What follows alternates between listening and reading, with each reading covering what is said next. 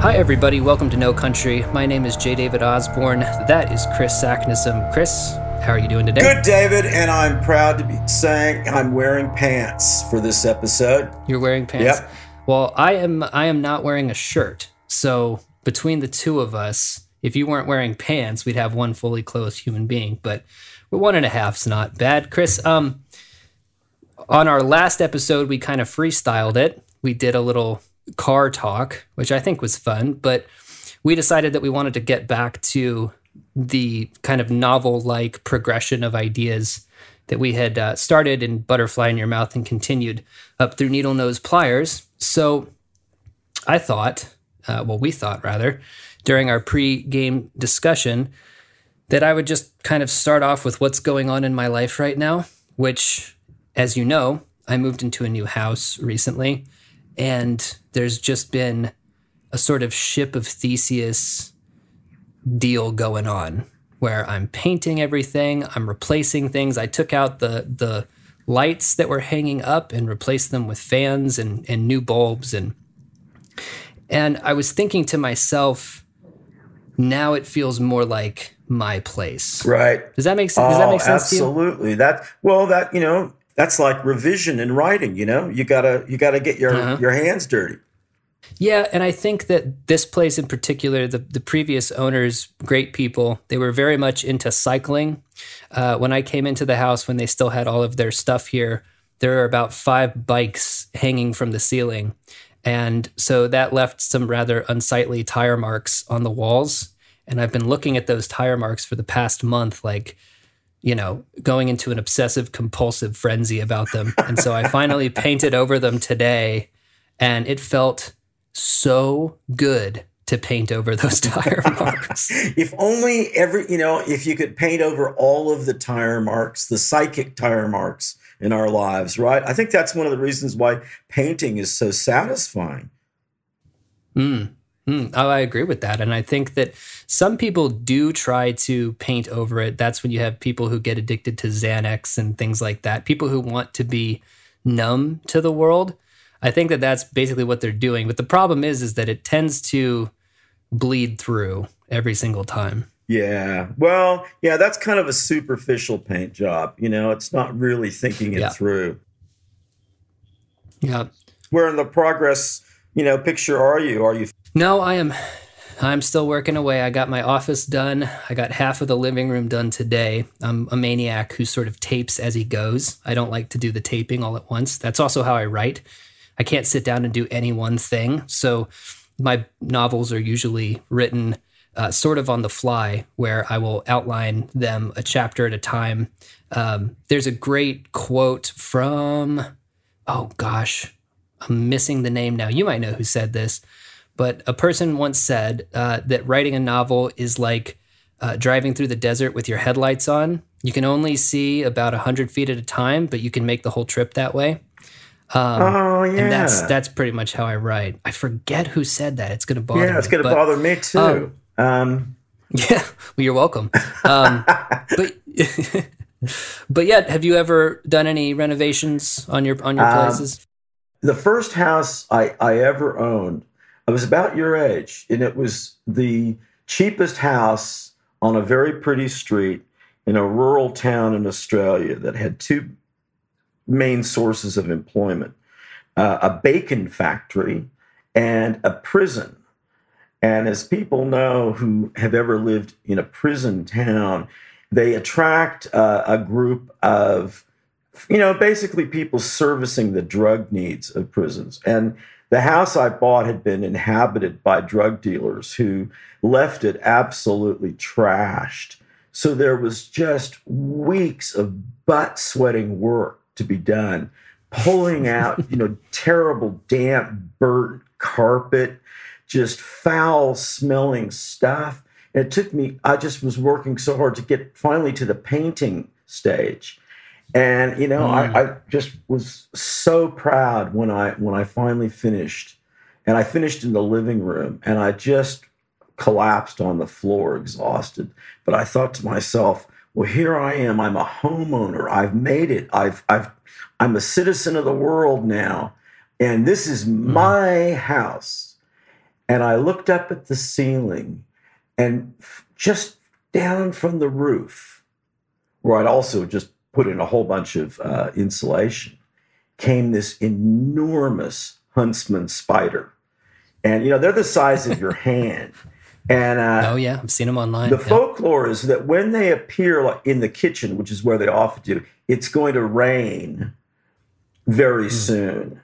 But I looked up at this spider and I thought to myself, this isn't really just my house. This is having your name on some title or deed, really doesn't mean anything. And here was an outsider artist, this beautiful spider. And I'm not a big fan of spiders, but I dig these ones, because they're symmetrical and just look, cool. And they're also not dangerous.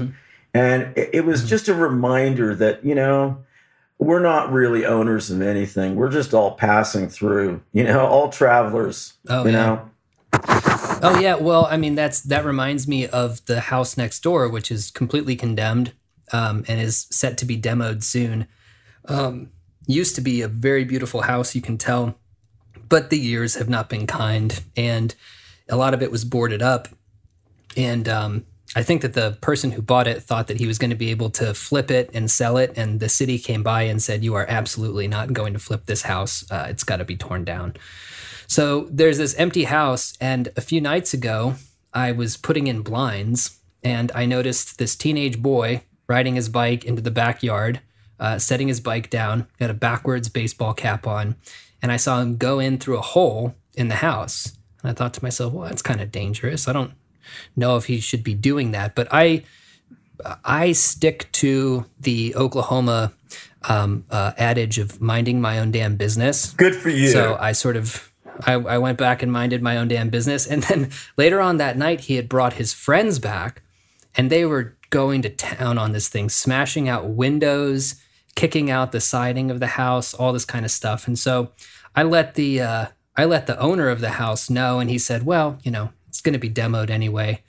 And I thought, oh, I wonder if he's liable, if they hurt themselves. But again, mind my own business. And I got to say, a bunch of neighborhood kids over the past day or so have made their way to this house, and it's just kind of nice to see kids doing kid stuff again. Can you imagine being that age and finding out there's an abandoned house where you can take a Louisville Slugger to Windows with no consequence? Yeah. I mean, it was great.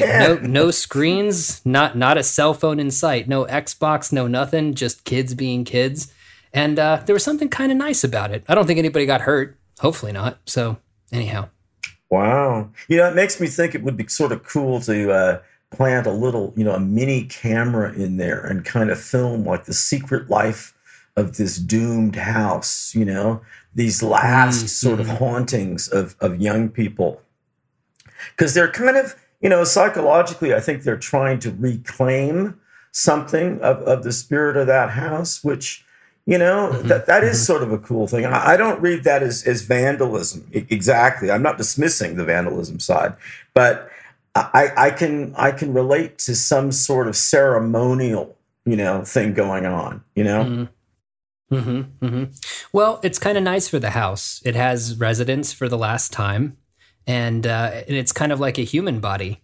When a human body gets to a certain point and let's say a virus or something like that, or whatever we want to call viruses these days, gets into the body and starts wreaking havoc, it feels metaphorically correct. I get that.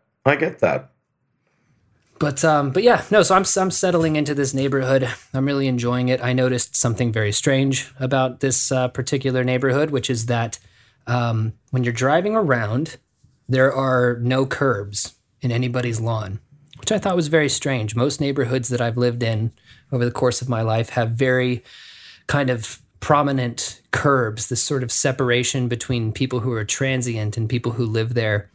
And there's something about houses being on the level of the street that feels magically significant to me. I heard once that every time you walk through a doorway, your mind kind of resets, right? So if you have a grocery list, in your head. That's why as soon as you walk out the door, it's gone if you didn't write it down, Uh-huh. because you're now completely reset. But there's something about the lack of curbs that I found very fascinating. That is interesting. Would you call that more of a welcoming, inviting feeling in a neighborhood? I think so. Yeah, I think so because, from a car's perspective too, you feel more like you are not as shut out. A curb seems to be to keep people obviously from driving onto your lawn, Right. which is great. I mean, that's awesome. But I don't think very many people do that in a malicious sense anyway. So when I have guests over, yeah, they can just park on my lawn. It's very Oklahoma. That is very Oklahoma. Well, it's very a lot of places. I mean, you see that in parts of Vegas, and they're kind of, I don't know. I always feel a sort of level of comfort in those. Some people might think, oh, cars on lawns. Well, I don't want to buy a house there. But actually, oftentimes I've found those people are really cool neighbors. They and they're working on their cars. There's a reason, they're not just parking there for no reason. I think if you start, having like wrecked cars on your lawn, then I'd like to see people out, welding and making art out of them rather than just accumulating them, My grandmother passed away about 3 years ago, and she left me her car. And it's a 2005 Nissan Altima. I take good care of it. It runs fine. But a day's going to come when it's just gone, And there's something to her spirit in that car. So my grandmother was a very heavy smoker. And when we first got the car, every time my wife would try to get in, the car door would kind of shut on her. And she was having a lot of weird things when she would try to drive it. It would something would malfunction, or the air conditioner would kick off or whatever. And so I gave her a cigarette, because at the time I was smoking cigarettes, and I said, just take this out to the car and leave it in the dash. An offering. And an offering. So she did that. She did exactly that, and never had a problem with the car since. I'm like, yeah, just give something to grandma and you'll be fine. But that is what you said about turning it into art. I couldn't see myself getting rid of this thing. It kind of feels like the last bit of, I have my grandmother's rosary from her first communion, and I have, pictures of her and things like that. But that car, sort of still smells of her and things like that. So I was thinking about using its pieces to make some sort of garden or something like that, like taking the car apart and making a piece of art or a garden or something like that. Well, that's a great outsider artist, magical instinct. I think you should, Yeah, it's like the materials that you use to make the art are just as important as the finished product itself. Like people used to use red ochre for their bodies and for those early cave paintings and stuff like that. And there's something about that, the red dirt, the red ochre, that's kind of like blood. It's the earth's blood. And I could see the magical significance of, for example, finger painting a successful hunt in the earth's blood. Once again, that feels metaphorically correct. Well, that I think that goes back to a very ancient idea where metaphor was not some sort of distanced, point of removal from physical reality. It was a direct expression of it. It's really only been historically that we've moved to the idea of, oh, that's only metaphor, What a weird idea, That's not the way that started. It started as a direct magical expression within a certain frame of reference. People didn't. The great Paleolithic cave painters didn't go, well, that's an antelope. Literally, they said that's an antelope magically. Right. And there's no problem kind of understanding that. The things that you make things out of are very important, and the things that you create, I think it makes me think actually of writing, which is sort of like the business of metaphor, once again, being inextricably tied to magic in its own way. Every time we make a metaphor, we're essentially sort of slipping in and out of that more primal way of thinking that people are used to. You know how sometimes metaphors don't make literal sense, but they, when you have an author, you do this a lot, and I love it. An author who's really good. You can't necessarily explain why a metaphor works, but it just feels right. It's like, yeah, that feels correct. You know. Well, I think that connects to, to the visual arts and to music, where the experience is psychologically and emotionally valid and correct. It doesn't necessarily have to work in a logical, thematic sort of way. It's a much purer and more direct form. And I mean, think of, the outsider artist James Hampton. Yeah, I mean, okay, here's an African-American janitor who is unquestionably diagnosable in psychological mental health terms. But imagine the experience of finding the throne of the third heaven in his very, very humble apartment. I mean, he made it out of aluminum foil and salvaged light bulbs. I mean, to me, that would be like looking into, one of the Egyptian pyramids for the first time. People are just blown away, I mean, the sacredness and the intimacy and the personal mythology blending with executional physical art by hand that very few people in art graduate schools are capable of, Amazing. Yeah. Amazing. Yeah. Humbling. Yeah. Humbling. Yeah. Well, when you look at it, there's an element of like Angkor Wat or something to it when you see it. It's this just very intricate with these kind of spires and angels' wings coming off of it. And apparently also there were pages of text that were found with it. I didn't look too much into those, but apparently there's sort of these religious texts. So this was a guy who had a vision, and if I remember correctly, he was a cook, right? He was a cook who lived in D.C. Is that correct? Yeah, and he was also a janitor. That's where he got a lot of the stuff. But yeah, I mean, basically very humble, low-level, manual work, Yeah, and so it kind of goes back to this thing of the people who are given these transmissions. Like, this is a guy who, I didn't know him personally, but I have a hard time believing that he had any sort of personal stake in becoming an artist with a capital A. He was transmuting the metaphors that were in his mind into this piece in his apartment that when it was finished, it was really quite something. Yeah, that's the kind of stuff that I like. It's like art without expectation, right? Again, exploring without expressing.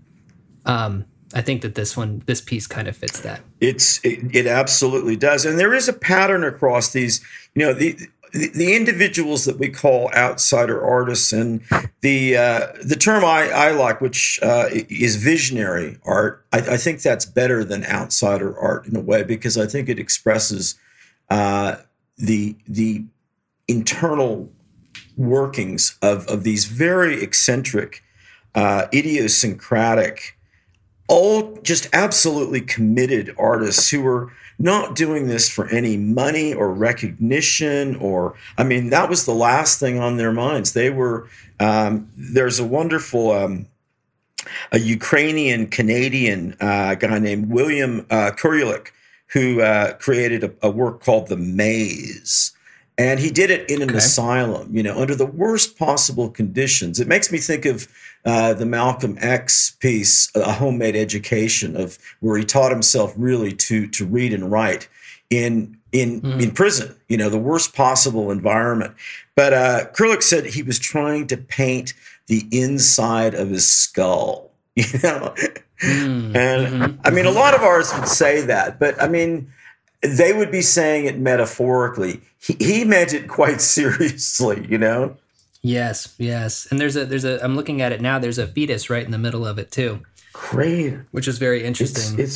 There's like that center that everything sort of like spins around from that. It's almost like a dollhouse looking thing with these different scenes in it. Yeah, that's a fascinating piece of art. I encourage anybody who's listening to this to check that out. But yeah, no, I mean, and it makes me think of, the artists that I know and have known in the past. There was a woman who made stuffed animals, these little stuffed monsters, and she didn't really do much else. I'm not sure I'm sure she survived off of some kind of, welfare or what have you, but she was a very great seamstress, and she would make these little creatures and usually give them away. And there was this time that she was sewing a Batwoman costume for my wife, and I was tasked with going to pick it up. So I went to pick it up, and I go into this woman's apartment, and there's just stuffing everywhere and different pieces of cloth and different monsters and different states of construction. And she's a very small woman with orange hair, and the kind who shakes while she smokes a cigarette, right? Just like a little cat, like a hairless cat, right? And we're in the apartment, and we're shooting the shit back and forth, smoking cigarettes, and the door opened, and this obese white woman in a trench coat, like a Silent Bob trench coat with face tattoos, walks in. And I look at her and I say, I think you were in the wrong apartment. And she looks just as frustrated as we do. And she kind of waves her hand around and she says, well, they told me to come here, so I'm here now. They told me to come here, so now I'm here. And I sort of ushered her out the door, and I said, okay, well, thank you for coming, right? But that woman reminds me of the guy who I mentioned in our very first episode, the guy who was in the street. And it kind of makes me wonder, what is it that these people are hearing that's taking them to these different spots, right? They can't explain it either. Well, that makes me think of, remember My Life in the Bush of Ghosts, which is a great African novel, but it's also the title of a Brian Eno, David Byrne album, which was very, very it's still a great album today. But one of the more sinister but compelling pieces on that, it's an interesting mix of found sound, found voices that they put together. But there's a great line that I really love. It's, we will appear for you from time to time. It's that's great. Wow. Wow. Great. That's where promise and threat join hands, Yeah. Right. Yeah. I wonder, it just makes you kind of think, was that also a transmission? Was that something how much of stuff that you put into a book or stuff that you put into a piece of music, how much is, because we have this thought of, I invented that. I came up with that. It just came, but it doesn't, does it? It comes from somewhere, but I wonder where that where even is. Well, that is a magic question. That is a very, no other realm of human endeavor. I mean, science, philosophy, nothing else answers that question. I mean, that's in the magic realm. But your guy in the street, I haven't told you about this. There's this black dude who's, he's obviously homeless, and he's obviously on the schizophrenic spectrum somewhere. And he's recently appeared around the neighborhood. I've seen him 2 or 3 times. And he looks a little scary. I do admit that. But he's joyful. He's absolutely joyful. And he comes out with these great, strange lines. And his catch cry, if you like, which just makes me laugh, is, and I don't know who he's talking to. He's talking to the world. He's got his own podcast, But his catch cry is, come on, man, this is the 90s. And, I think some of my, a couple of people, I think, sort of freak out. But I sort of go, well, maybe this is the 90s. Maybe this, maybe we're all wrong, But I kind of dig him. Yeah. And his other thing, which I think is hilarious, remember, this is in Vegas. He has a cardboard sign, which is kind of a homeless tradition, right? But he's actually got good printing. It kind of looks like he stenciled it almost. And his line is, free advice about gambling addiction. And Have you ever asked him? Well, I really want to. I wanted to actually. I feel a little guilty about wanting just to take a photograph without really engaging with him. But I will point out that addiction was correctly spelled, and he has much better printing than I would ever have. And that would be at home with all of the cool art stuff. He's somehow making that happen out on the street. And up until, well, even now, even today, it's been pretty damn hot. And I don't like the idea of being outdoors all the time in that heat. So, here's another one of these people who is kind of at the lowest rung of society and yet is showing some great survival skills and tremendous inner poise, I think real soul, we talk about soul. Well, it's easy to sort of have, be soulful when you're in a recording studio and you've got a lot of cool instruments around you. It's a little bit harder when you're a cappella, out on the street, and maybe you haven't eaten in a couple of days, So next time I see him, I'm going to engage. And I don't know, it's always difficult to know how much help to provide. You got to look at that carefully. And those people are volatile. That's part of the deal. But anyway, just, there are these bodhisattva outsider visionary artists, surviving people that I think you agree we need to sort of have a little bit more respect for, Yeah, totally. And I think that anybody who thinks that either I or you on this podcast are sort of romanticizing the homeless, I think that that's far from the truth. I've had plenty of run-ins living in Portland with people who were less than savory. I was outside of a bar once and smoking a cigarette yet again. That's how you get into all the trouble, smoking. And Rios was doing a reading in the bar, and I was taking a break.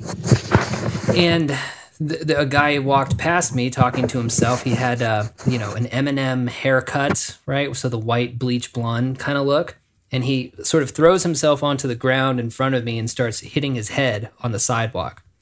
And then he looks up at me with blood running down his face, and he makes eye contact with me, and he says, "You." And I said, "Oh boy, here we go."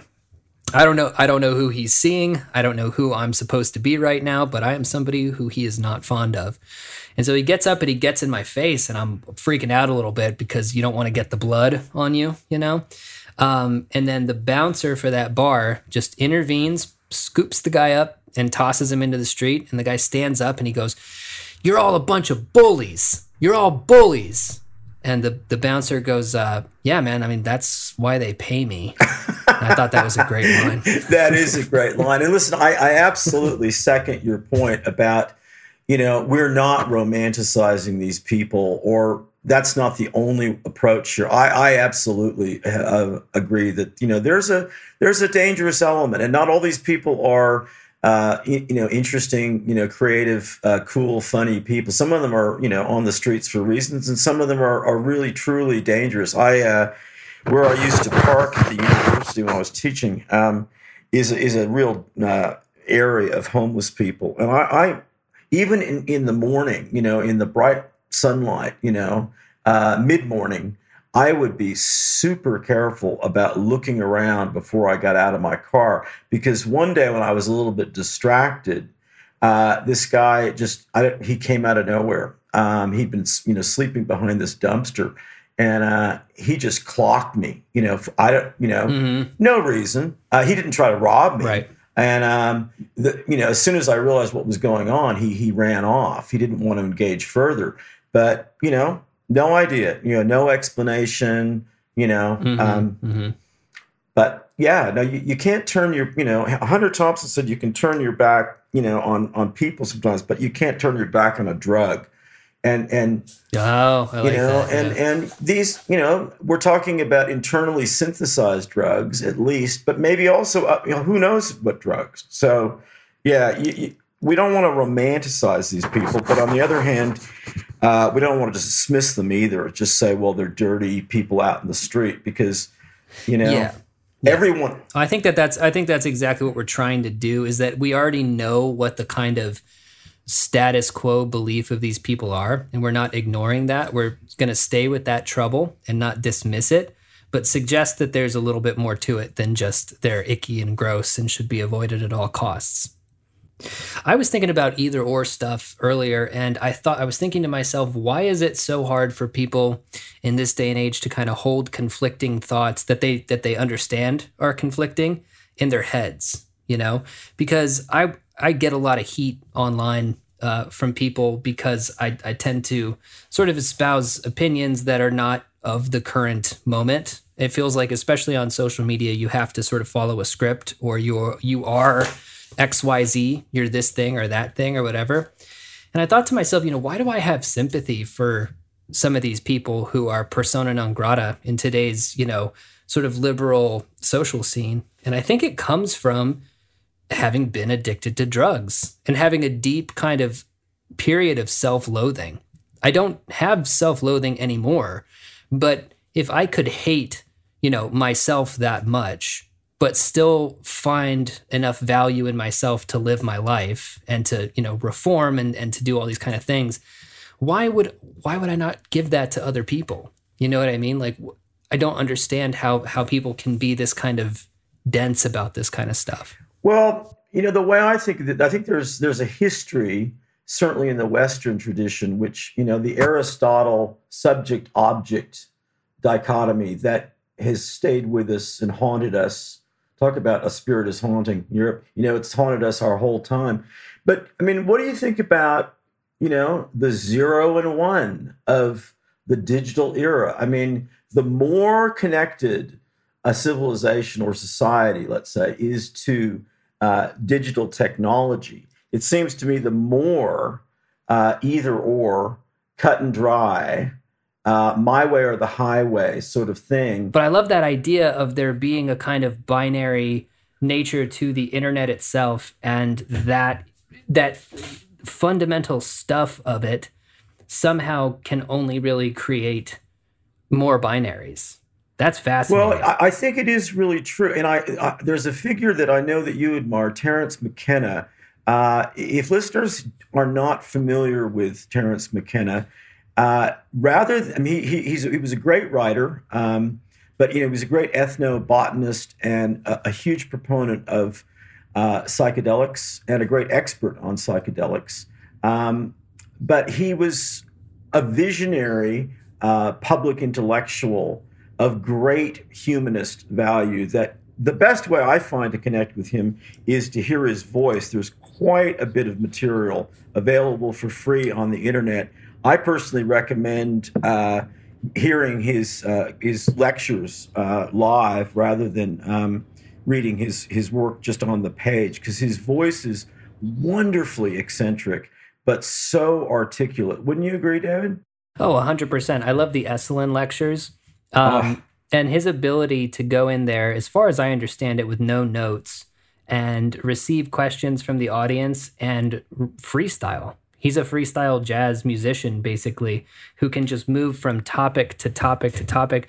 He's what I call he's like a systems thinker. He's somebody who's able to put these things together in a way that's really kind of fascinating, which I value so much more than sort of myopic scientism, where somebody will become an expert in, I don't know, microbiology or something. And I would think to myself, okay, that's great. I'll go to you if I have a question about protozoa or something. But what I really value are people who can dabble, who can get the gist of things, can sort of understand things, and then synthesize them together in big ways. Because that's the way we're going to move forward. You know, if you think about it, like experts they're good worker bees. I would be a terrible worker bee. If I was tasked with working in a lab somewhere to create a vaccine for something, I would not be able to do that. But I would understand, you know, sort of the broad picture of what was going on and could perhaps help in that way. But to get back to Terence, that's what he was so good at. You know, he's famous for saying that that the mushroom, the psilocybin mushroom, is an alien intelligence, which is such a far out, interesting idea that you couldn't get if you were somebody who was, you know, maybe Paul Stamets would do it, the famous mycologist. But if you're just a mycologist who's just interested in the sort of cataloging of different types of mycelium, you'd never make that connection. Right. Well, he had one of his key theory, I suppose, is that the discovery of psychedelic biological compounds really was the key instigator of human evolution. It really opened the brain, the psychedelic ape idea, which I think is fascinating. But he was also a great hopeful believer in the possible power of the internet and the digital revolution. But he was also deeply concerned that it could resolve itself back to being a reinforcement of binary thinking as opposed to a liberation, from it. And I think that was a really important insight, because he tragically died, when things were really just beginning to get rolling. And I wonder personally what he would think of what's happened today with the internet and social media. He was looking at it so optimistically as really a force for good and for unification, potentially. Not that he was unaware of the possibilities of further division.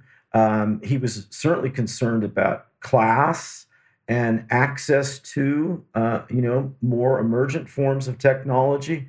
But that contrast between, the binary restrictive elements of the internet and new technology, say, because all of it's driven by, the 0-1 dichotomy, versus the powerful liberating, qualities. And he related that back to, the psychedelic drug issue, which I think anyone who's had experience with psychedelics can really relate to, that there is, fundamentally, and in world culture terms, they have been treated in very sacred, ceremonial, magical terms. And that's how they work.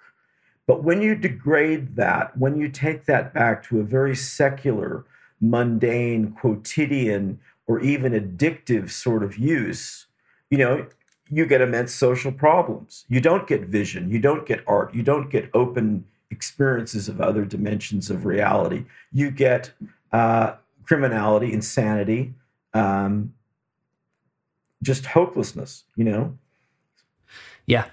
Well, I think that is definitely a topic that is so big that we should actually probably pick up with that next time, because I have so many thoughts about what you're saying about, the intentions that you bring to any action, particularly in the psychedelic realm, being so important to actually get something out of a journey.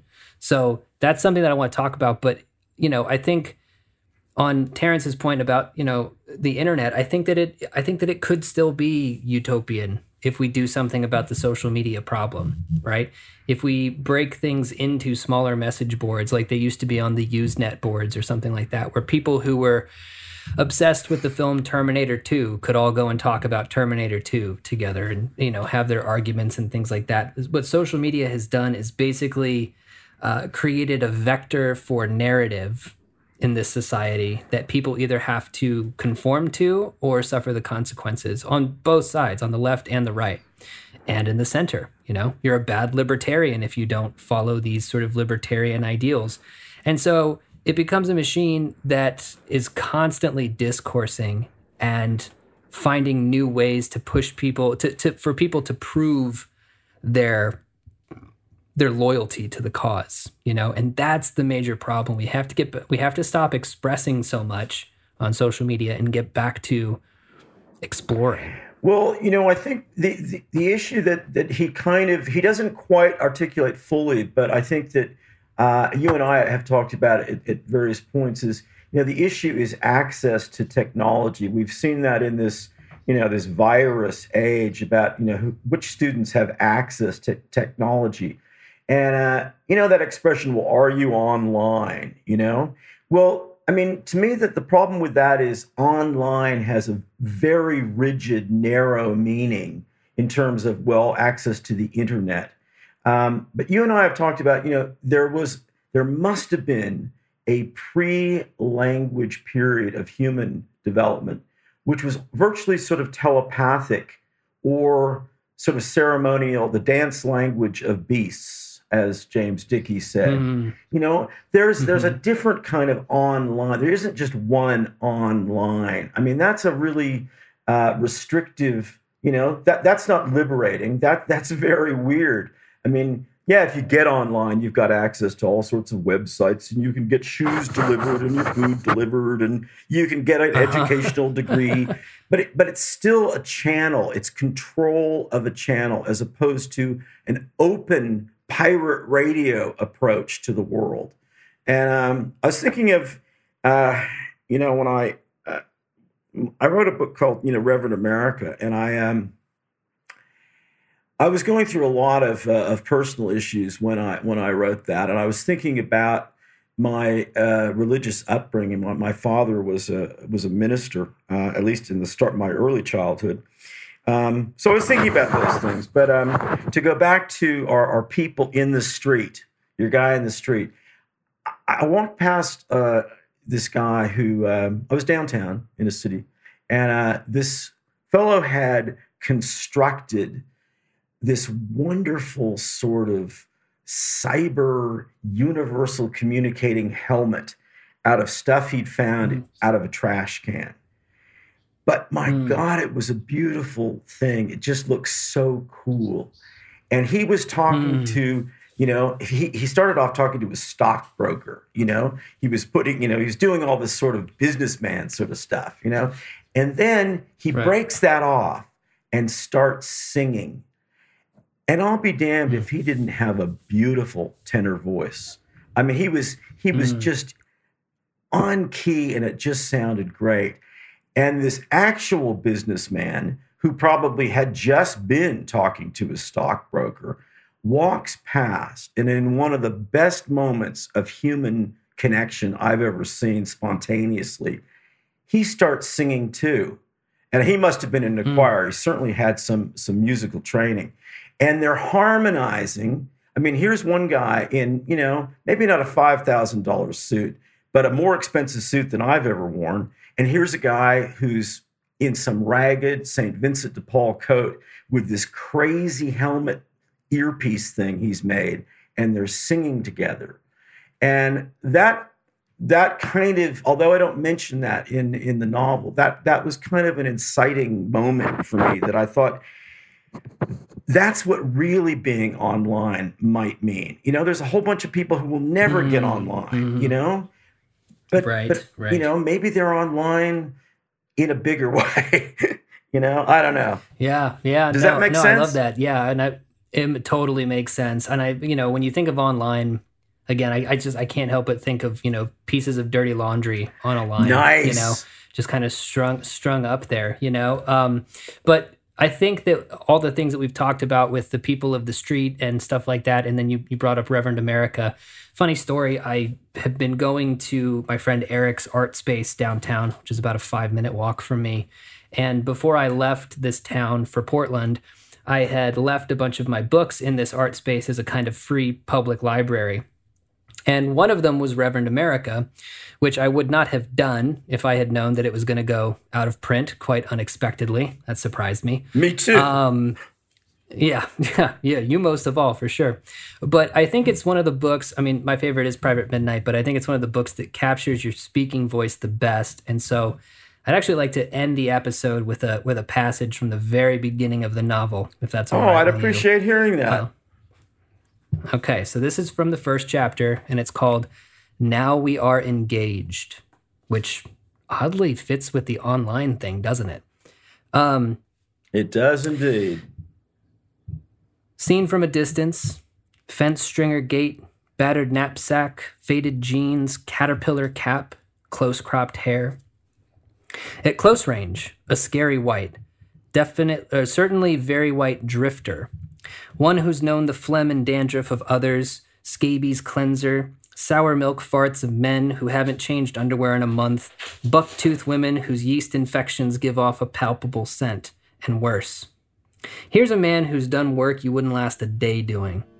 Ever pick grapefruit in 110-degree heat? Or punch the charge gun into a pig skull as they come down the concrete chute? Many people know there are towns in Kentucky called Soft Shell, Dwarf, and Monkey's Eyebrow. Some people have been there. A shadow escaped from a body, a crossroads man.